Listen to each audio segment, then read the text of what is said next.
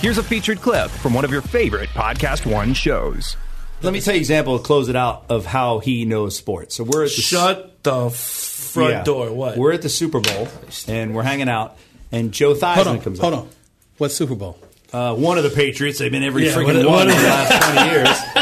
So we're one of the Patriots. One of the events. And Joe Theismann comes up with his daughter and says, I think his daughter or friend or something says, "Oh, Joey Fatone, I love you, blah, blah, blah, blah, blah." And I go, "Oh, Joey, Joe Theismann, Joey Fatone." Joey's like, "Hey, what's up? Hey, dude, I think it's incredible that they named that college trophy after you. That's like the coolest thing I ever heard." I don't think they even say college. I just said trophy. The trophy. And I go, "Asshole, it's the Heisman. He's Joe Theismann." And Joe Theismann could not stop laughing. Show you what I know. And the whole time Joey walks away. What about Roethlisberger? And Joe Theismann looks at me and goes, "He's really funny. That was a funny one." And I'm thinking, no, he ain't goofing around. It's serious. To hear more, click on the full show link in the Podcast One app or go to podcastone.com.